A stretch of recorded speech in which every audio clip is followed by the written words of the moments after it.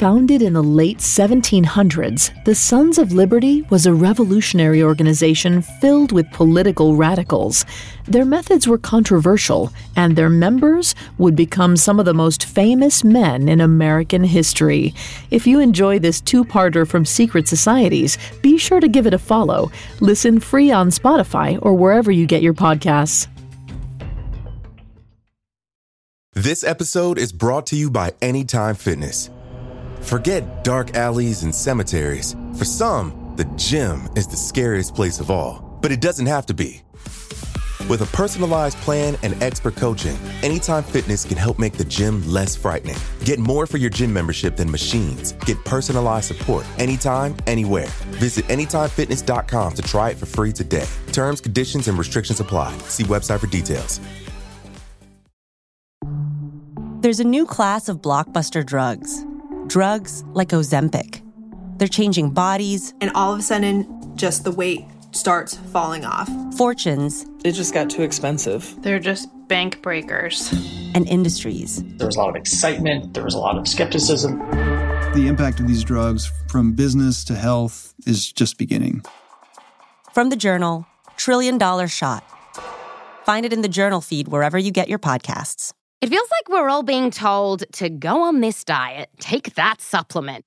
Ozempic will give you depression, but you know what'll cure that? Weed. Or you could try to balance your hormones. At Science Versus, we're like, what the is going on?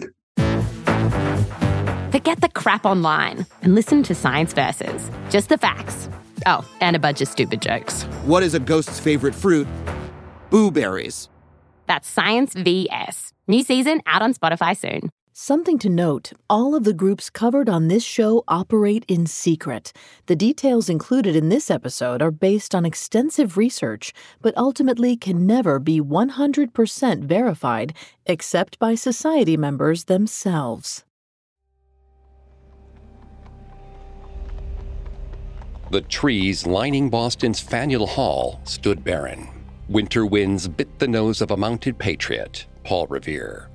Luckily, he was nearing a beacon of warmth, the glowing tavern in the distance. As he got closer, he made out two familiar engravings above the wooden door. To the left, an eye surrounded by a compass, and to the right, a copper reptilian beast weathered by time. They indicated the tavern's name, the Green Dragon. Revere dismounted and tied his steed to a hitching post. He knocked softly on the door, and a bearded man peered through a crack. Revere flashed a small pendant that hung around his neck. The door swung open. Inside, the man took the patriot's coat and pointed him to a set of stairs. Revere grabbed a candlestick and descended into the dark basement. With each creaking step, the sounds of chanting got louder. Rally, Mohawks, bring out your axes, and tell King George we'll pay no taxes on his foreign tea. His threats are vain, and vain to think, to force our girls and wives to drink his vile bohea. Then rally, boys, and hasten on to meet our chiefs at the Green Dragon. Revere arrived to cheers and applause, a proper welcome for the senior Grand Deacon of the Sons of Liberty. That night, he and the other members would orchestrate a historic mutiny. That night, the secretive group planned the Boston Tea Party.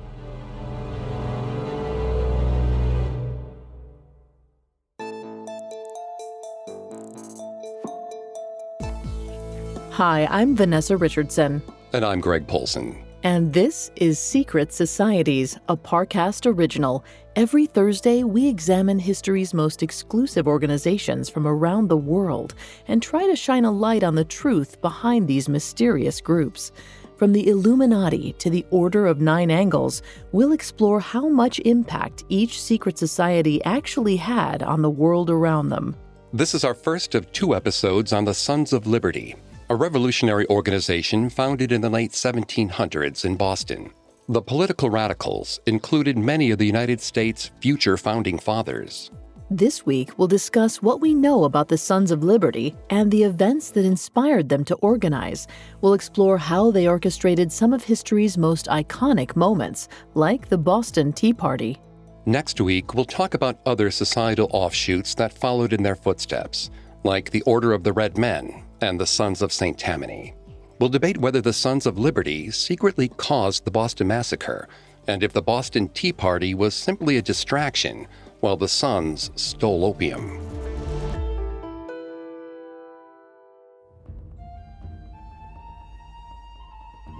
In 1765, 9 middle-class businessmen held a series of covert weekly meetings in Boston, Massachusetts. The tight-knit society known as the Loyal Nine discussed the political shifts since the end of the French and Indian War. Great Britain was on the brink of bankruptcy. It had fought 5 wars in the past 50 years. Now they turned to the 13 colonies for financial support. One specific measure had seemingly crossed the line: the Stamp Act of 1765.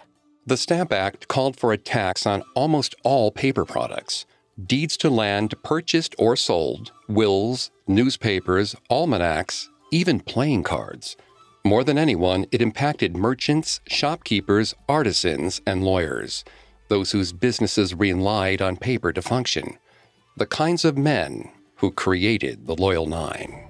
The society consisted of hard-working men like John Avery, a local distiller, Thomas Crafts, a painter, and Henry Bass, a local merchant. They were frustrated by the extra taxes they had to pay and outraged at where the money went. Because the revenue from the Stamp Act didn't just support the British government, it funded more British troops in the American colonies. The Crown claimed that the soldiers were necessary to keep the peace between the Native Americans and the colonists, but many citizens felt they were there to keep the colonists oppressed. Tensions heightened in March 1765. British Parliament introduced another cost-cutting measure that came at the expense of the 13 colonies, the Quartering Act. It required many citizens to house and care for British soldiers on their own dime. Imagine, a complete stranger forces their way into your home. Not only do you have to provide them shelter, but you also have to pay for the food they eat and any other goods they need, like clothes or medicine. The Loyal Nine already understood that the paper tax could run them into the ground. But on top of that, the Quartering Act forced them to spend more of their hard-earned money on British soldiers. The financial hardships were too severe, and the colonists weren't reaping any of the benefits. It was time to stand up to Parliament. The group gathered at locations like the Chase and Speakman Distillery, the offices of the Boston Gazette, even under the Liberty Tree, a massive elm that grew along the only road in or out of Boston. It symbolized colonial pride and the spirit of the city. At their various meeting places, the Loyal Nine discreetly debated the best ways to get the new reforms repealed. They were the first group of colonists to actively defy King George III and the British Parliament, but they didn't have any official sway. They needed supporters. There was strength in numbers. For help, they called on a man named Ebenezer McIntosh, a propagandist and leader of the violent South End gang. But they only wanted him for his networking skills and his ability to rally ordinary people. They didn't want violence. Many of these men had families and businesses to uphold, so they met McIntosh in secret to discuss terms and set clear boundaries about what he could or couldn't do for them. It's not clear what conclusion they reached, but we do know that the Nine began spreading propaganda. They printed anti-Stamp Act pamphlets, which they slipped under their fellow Bostonians' doors. They posted signs criticizing the British Parliament and pointed out the ways they mistreated the colonists. Then, on August 14th, 1765, McIntosh decided it was time to up the ante. He hanged 2 effigies from the Liberty Tree to rile up the already frustrated Bostonians. One effigy depicted Andrew Oliver, the Massachusetts public official responsible for implementing taxes. The other was a demonic version of Lord Bute, the former British Prime Minister and instigator of the Stamp Act. A sign under Bute's figure read, "What greater joy did ever New England see than a stamp man hanging on a tree?" That day, a mob of hundreds gathered around the Liberty Tree. Men, women, children. It was like all of Boston came out to express their rage. Some participated in a bit of street theater. They ran up to passing streetcars and pretended to put stamps on the goods. Around 5 p.m., the sheriff and his men arrived to calm the disobedient crowd and cut down the effigies. But authorities were so overwhelmed by the size of the mob that they couldn't get anywhere near the tree. Around sunset, 50 members of the crowd pulled down the dummies and placed them in a coffin. Then they paraded them through the streets of Boston. Meanwhile, the Loyal Nine watched nervously from the outskirts of the crowd. Things were getting heated, aggressive even. This wasn't part of the plan. But now that the demonstration had begun, there was nothing the Loyal Nine could do to stop it. As the mob grew larger, the violence became inevitable.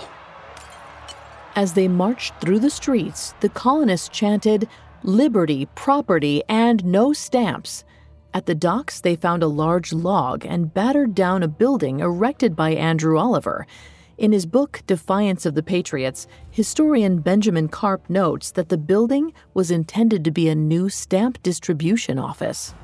Next, the procession made its way to Andrew Oliver's home. The mob threw rocks through his windows and vandalized other houses on his street. Then, in Oliver's front yard, they removed his effigy from the coffin and set it ablaze.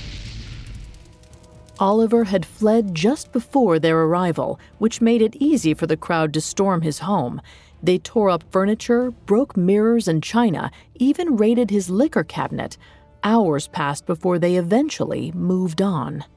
The following day, August 15, 1765, Andrew Oliver resigned from his position. The Loyal Nine's efforts had proved successful. They'd recruited McIntosh to bring out a crowd, which he did, maybe too well.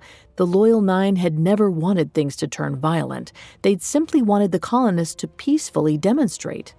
But on August 26th, McIntosh led another raid, this time on the home of Lieutenant Governor Thomas Hutchinson.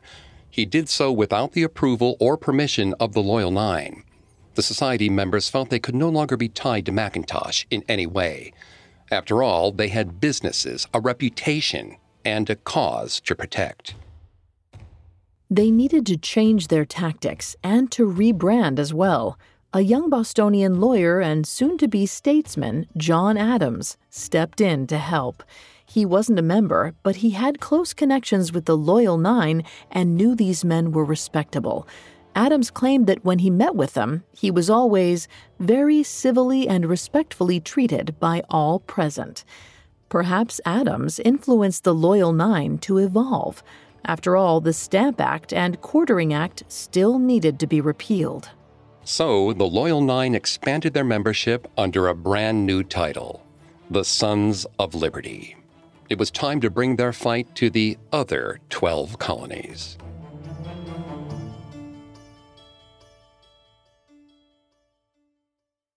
Coming up, the Sons of Liberty adopt practices from a secret society called the Freemasons, but apply their own spin. This episode is brought to you by Anytime Fitness. Forget dark alleys and cemeteries. For some, the gym is the scariest place of all, but it doesn't have to be. With a personalized plan and expert coaching, Anytime Fitness can help make the gym less frightening. Get more for your gym membership than machines. Get personalized support anytime, anywhere. Visit AnytimeFitness.com to try it for free today. Terms, conditions, and restrictions apply. See website for details. Now back to the story. In 1765, British Parliament imposed a Stamp Act that enforced colonists in North America to pay an unwanted tax on paper goods. A secret group called the Loyal Nine rallied the masses to put an end to the imposition once and for all. In March 1766, British Parliament finally gave in to the disgruntled colonists and repealed the Stamp Act. Bostonians rejoiced. They lit bonfires and fireworks. Church bells rang. Homes and ships were decorated with streamers and colonial flags, and a crowd gathered at the Liberty Tree to celebrate the victory. But even after the repeal, tensions persisted between the colonists and Parliament. The work of the Loyal Nine was far from complete. Now they wanted to expand their rights and freedoms. But if they wanted to keep fighting, they'd need more support. So they created a new secret society, the Sons of Liberty. Ironically, the new title came from Parliament. After a contentious meeting regarding the Stamp Act, British Chancellor Charles Townshend made some slanderous comments regarding the colonists. But Irish Parliament member and colonial sympathizer Isaac Barry stood in their defense. He told the other members of Parliament that their behavior had caused the blood of these Sons of Liberty to recoil within them. News of Barry's support traveled back to the American colonies. The secret society adopted the phrase Sons of Liberty with pride. But a new name wasn't enough to implement change. The group needed a strong and fearless leader to orchestrate future activities. That man was John Adams' cousin, Samuel Adams, a local beer maltster and aspiring politician. He was chosen because of his aggressive personality, but it also made him divisive.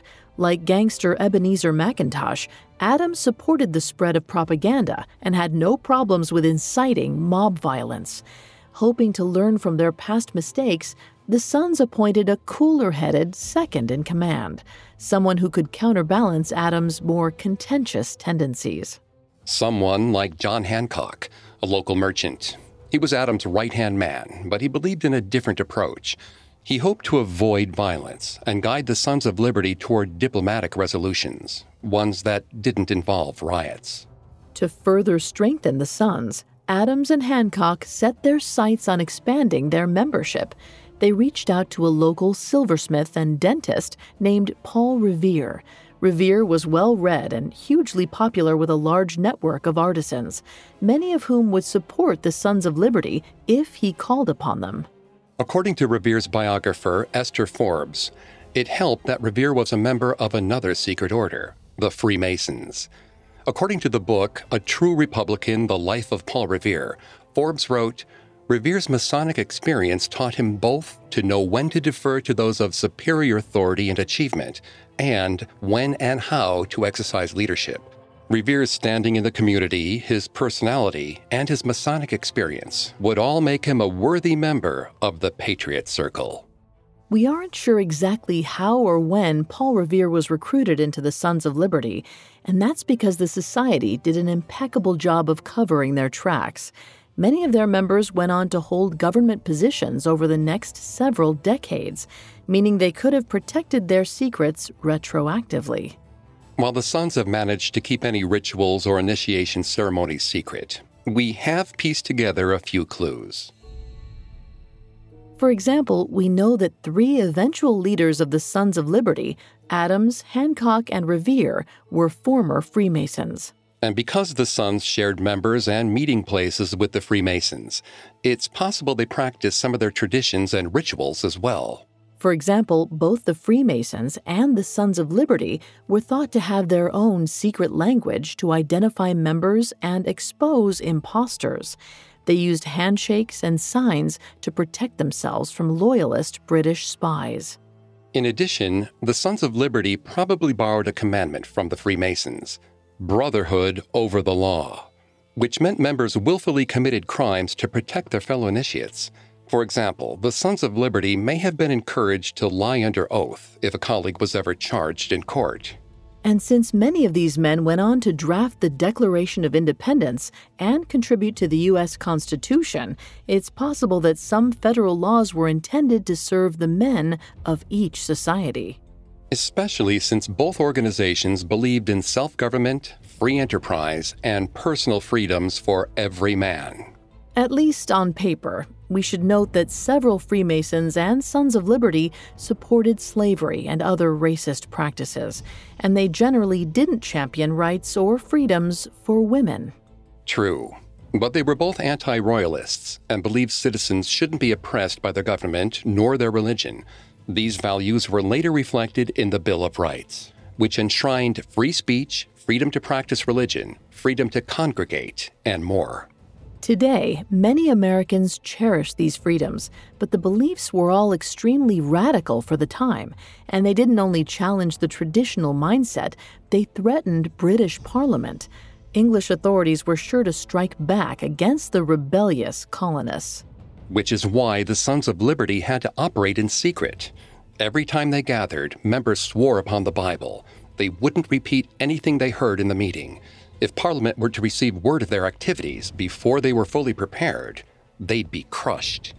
This may also explain why there were no records of any initiation ceremony for new members. They didn't need to create a bond through ritual because they were already united against their common enemy, Great Britain. After all, the Sons of Liberty were more than a fraternity. They were the beginning of a revolution. Their most private meetings were held at the Green Dragon Tavern on Union Street. The tavern had hosted the Freemasons since it had opened in 1712. But in 1764, the St. Andrew's Lodge of Freemasons bought the Green Dragon Tavern to use as headquarters for both organizations. Most days, the location operated like a traditional pub, but occasionally the tavern closed for private meetings. The Freemasons gathered upstairs while the Sons met in the basement. In the dark shadows of the cold stone cellar, they traded tips on the movement of British soldiers around Boston. They speculated on what Parliament might know and schemed to enact change in the colonies. According to a manuscript by member Colonel John Russell, the Sons of Liberty consisted of an association of spirited men who were determined to resist the oppressive edicts of the British ministry and to sustain and support each other in their efforts to rescue the town and country from the thraldom of tyrannic power.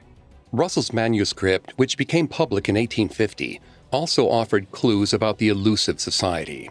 He claimed that each man wore a medal around his neck, possibly made by Paul Revere himself. One side of the pendant showed a stalwart arm grasping in its hand a pole surmounted with a cap of liberty.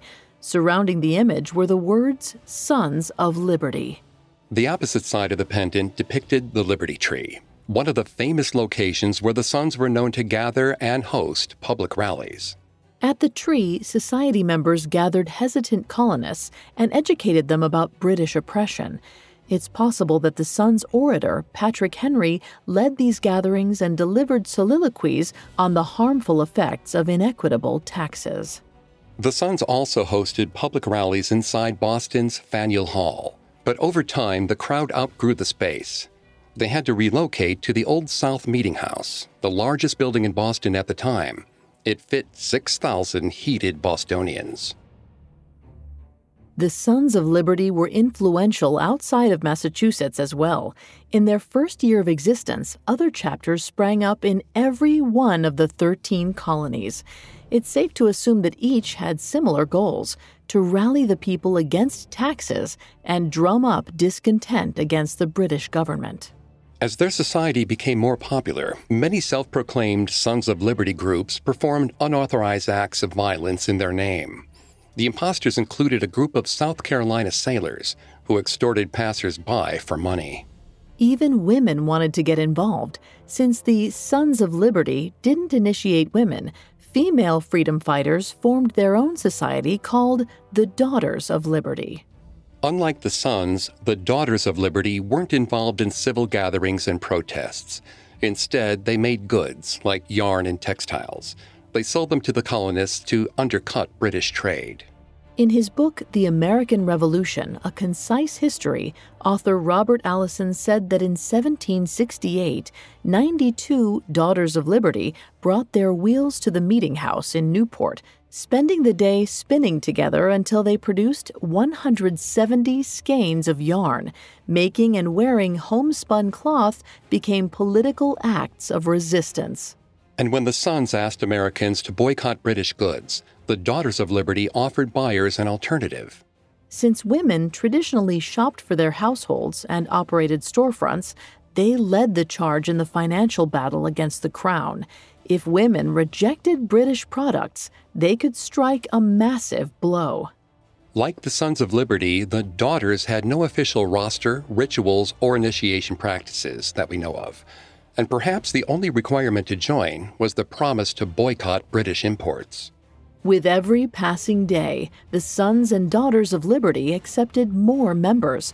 Their influence broadened, and as they expanded, the Society's goals became more ambitious. Originally, the Sons of Liberty had formed to oppose the Stamp Act, but they'd evolved to completely reject all British authority.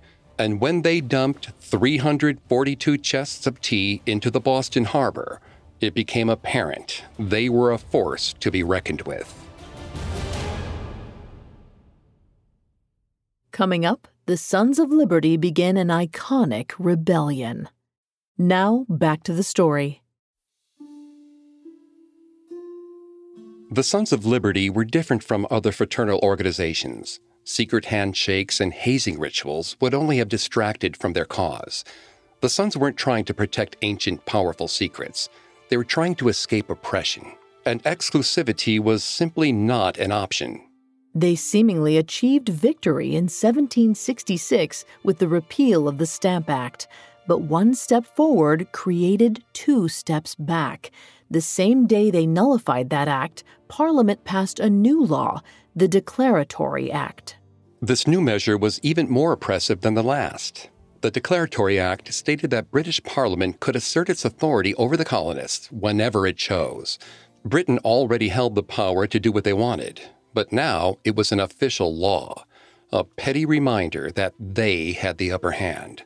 The Sons of Liberty saw the Declaratory Act as a direct threat. So they adopted the 1761 motto of their member, political activist James Otis, "No taxation without representation." If Great Britain wasn't going to give the colonies elected representatives, then the Americans weren't going to pay taxes on their goods. The silent war between the Sons of Liberty and Great Britain began.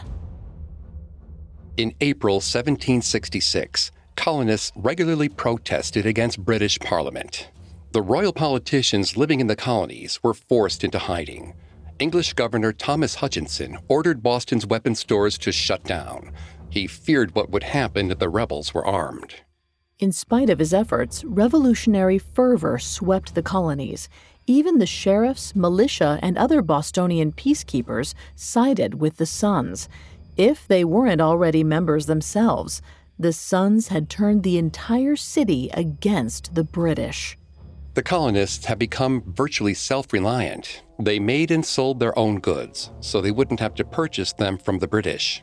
They only bought items they couldn't make themselves, like porcelain china, glass, lead, paint, papyrus, and tea. But in 1767, Parliament imposed a new set of laws called the Townshend Act. This increased taxes on exactly those items. The Sons of Liberty organized a nationwide boycott. Every chapter did their part to enforce it, meaning anyone who sold British goods in their store risked being vandalized, robbed, or worse. Some chapters smashed windows and smeared excrement on the walls of anyone violating the boycott. If the shop owners persisted, the Sons kidnapped the perpetrator and publicly tarred and feathered them. For sympathetic sellers, the Sons smuggled whatever goods they didn't want to pay a tax on. They bought from countries like Spain, France, and the Netherlands. And the British were not amused. Luckily for them, the Townshend Act granted British troops permission to search the homes of the Sons' most respected leaders. Like John Hancock, who was now one of the wealthiest shipping merchants in the country. He had access to foreign goods like glass, lead, paper, molasses, wine, and French tea, all of which the British found during one of their unwarranted searches. On November 3, 1768, British soldiers arrested John Hancock. His fine was set at £9,000 sterling, over $1.5 million today. When Hancock went on trial, Sons member John Adams represented him. It's possible Hancock chose Adams because they shared a fraternal bond and the promise to lie for each other in a court of law. Whether any other Sons were called to the witness stand isn't entirely clear, but it's likely they would have followed the same practices to protect their fellow Son of Liberty. After 4 months in court, the charges against Hancock were dropped due to lack of evidence. Hancock was required to hand over his smuggled goods, but his release was still a victory for the Sons of Liberty. Over the next year, tensions between the British and the colonists intensified. It wasn't just about taxation anymore. British soldiers barged into homes and arrested anyone they saw as a threat. And in March 1770, that tension erupted into absolute chaos in downtown Boston. A group of over 100 civilians taunted the Royal Main Guard outside the Custom House. Without warning, the soldiers opened fire on them. When the dust settled, 5 American colonists lay dead in the blood-stained snow. The tragic event became known as the Boston Massacre. And the loss of life became an incredible PR opportunity for the rebels. Now, the Sons of Liberty had proof that the British troops weren't there to protect the colonists. Paul Revere spread propaganda through newspapers in all 13 colonies. He paired the story with illustrations of the massacre, portraying the soldiers as barbaric monsters who slaughtered the patriots. And it worked. Soon, newspapers like the South Carolina Gazette referred to the Sons as the only guardians and protectors of the rights and liberties of America. Great Britain pulled many of their troops back to the motherland and repealed measures like the Townshend Act the following month, April 1770. The Sons of Liberty had organized a successful grassroots movement. Despite a few lost lives, they'd gotten what they wanted out of the fight. But they weren't satisfied to stop there. After all, there was still an extremely high tax on tea. On a cold and quiet night in December 1773, the Sons gathered at the Boston Gazette offices under the shadows of the Liberty Tree, in one-bedroom apartments and in blacksmith shops. Their hearts pounded in anticipation. Paul Revere rode up to the Green Dragon Tavern. He flashed his Sons of Liberty pendant and descended into the cold stone basement. The Sons welcomed Revere, handing him a pint of beer. He and the other Sons disrobed, only to redress in traditional Native American garments before painting their faces with soot. There had to be a few ground rules. No stealing, no violence, and no unnecessary vandalization. They swore an oath to keep their identities a secret. Around 7 p.m., under a new moon, the members left the Green Dragon on foot. They made their way east to the Boston Harbor. In the dim of the night, dozens of men forced their way onto the docks. According to Benjamin Carp's book, Defiance of the Patriots, 2 Sons of Liberty came upon a British soldier. They flashed their swords before saying, "The path is wide enough for us all. We have nothing to do with you and intend you no harm. If you will keep your own way peaceably, we shall keep ours." The request worked. Soon, merchants, laborers, craftsmen, and politicians assembled at the harbor. The men got to work, each with a specific role to play. Some broke open the hatchways. Others hoisted the chests of tea to the upper deck. Some watched for spies. Those in charge cracked open the chests to expose the contents before tossing the tea overboard. Reverend Samuel Cooper, who witnessed the event, claimed that it was a remarkable instance of order and justice. No noise was heard except the occasional clink of the hatchet opening the boxes.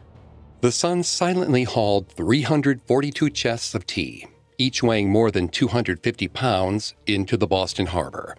Some historians claim that passers-by also joined in, making the head count anywhere from 100 to 150 participants. Their actions proved that the American colonists were a force to be reckoned with. It cost Parliament the equivalent of more than $1.7 million in modern U.S. currency. The Boston Tea Party was the Sons' largest organized protest and watered the seeds of the rebellion. It also inspired other chapters to act out. Like the Sons Maryland, who set a tea trade ship known as the Peggy Stewart on fire in October 1774. And the Daughters of Liberty, who held their own coffee party in the mid-1770s. Over time, these acts of defiance became too much for the motherland. A revolution was on the horizon, and the Crown needed to act quickly to prevent an all-out revolt. In 1775, a handful of Sons of Liberty members gathered in Virginia to negotiate the colony's terms with the British king. But it quickly became apparent that the Sons had no intention of compromising. Instead, member Patrick Henry exclaimed, "Give me liberty or give me death." And on April 19th of that year, the Revolutionary War began.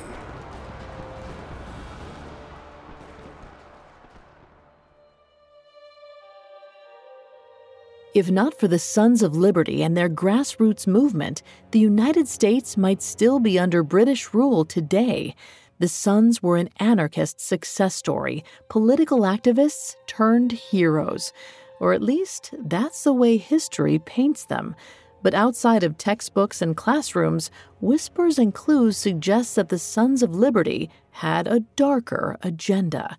Next week, we'll explore the rumors surrounding this secret society, tales of the drug trade, corruption, and murder.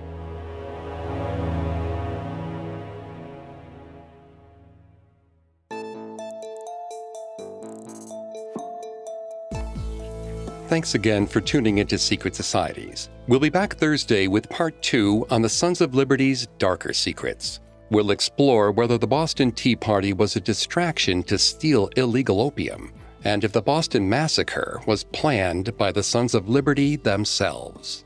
You can find all episodes of Secret Societies and all other Parcast originals for free on Spotify. Not only does Spotify already have all of your favorite music, but now Spotify is making it easy for you to enjoy all of your favorite Parcast originals, like Secret Societies, for free, from your phone, desktop, or smart speaker. To stream Secret Societies on Spotify, just open the app and type Secret Societies in the search bar. We'll see you next time. Secret Societies was created by Max Cutler and is a Parcast Studios original. It is executive produced by Max Cutler, sound designed by Michael Langsner, with production assistance by Ron Shapiro, Carly Madden, and Joshua Kern. This episode of Secret Societies was written by Lori Gottlieb, with writing assistance by Maggie Admire, and stars Greg Polson and Vanessa Richardson.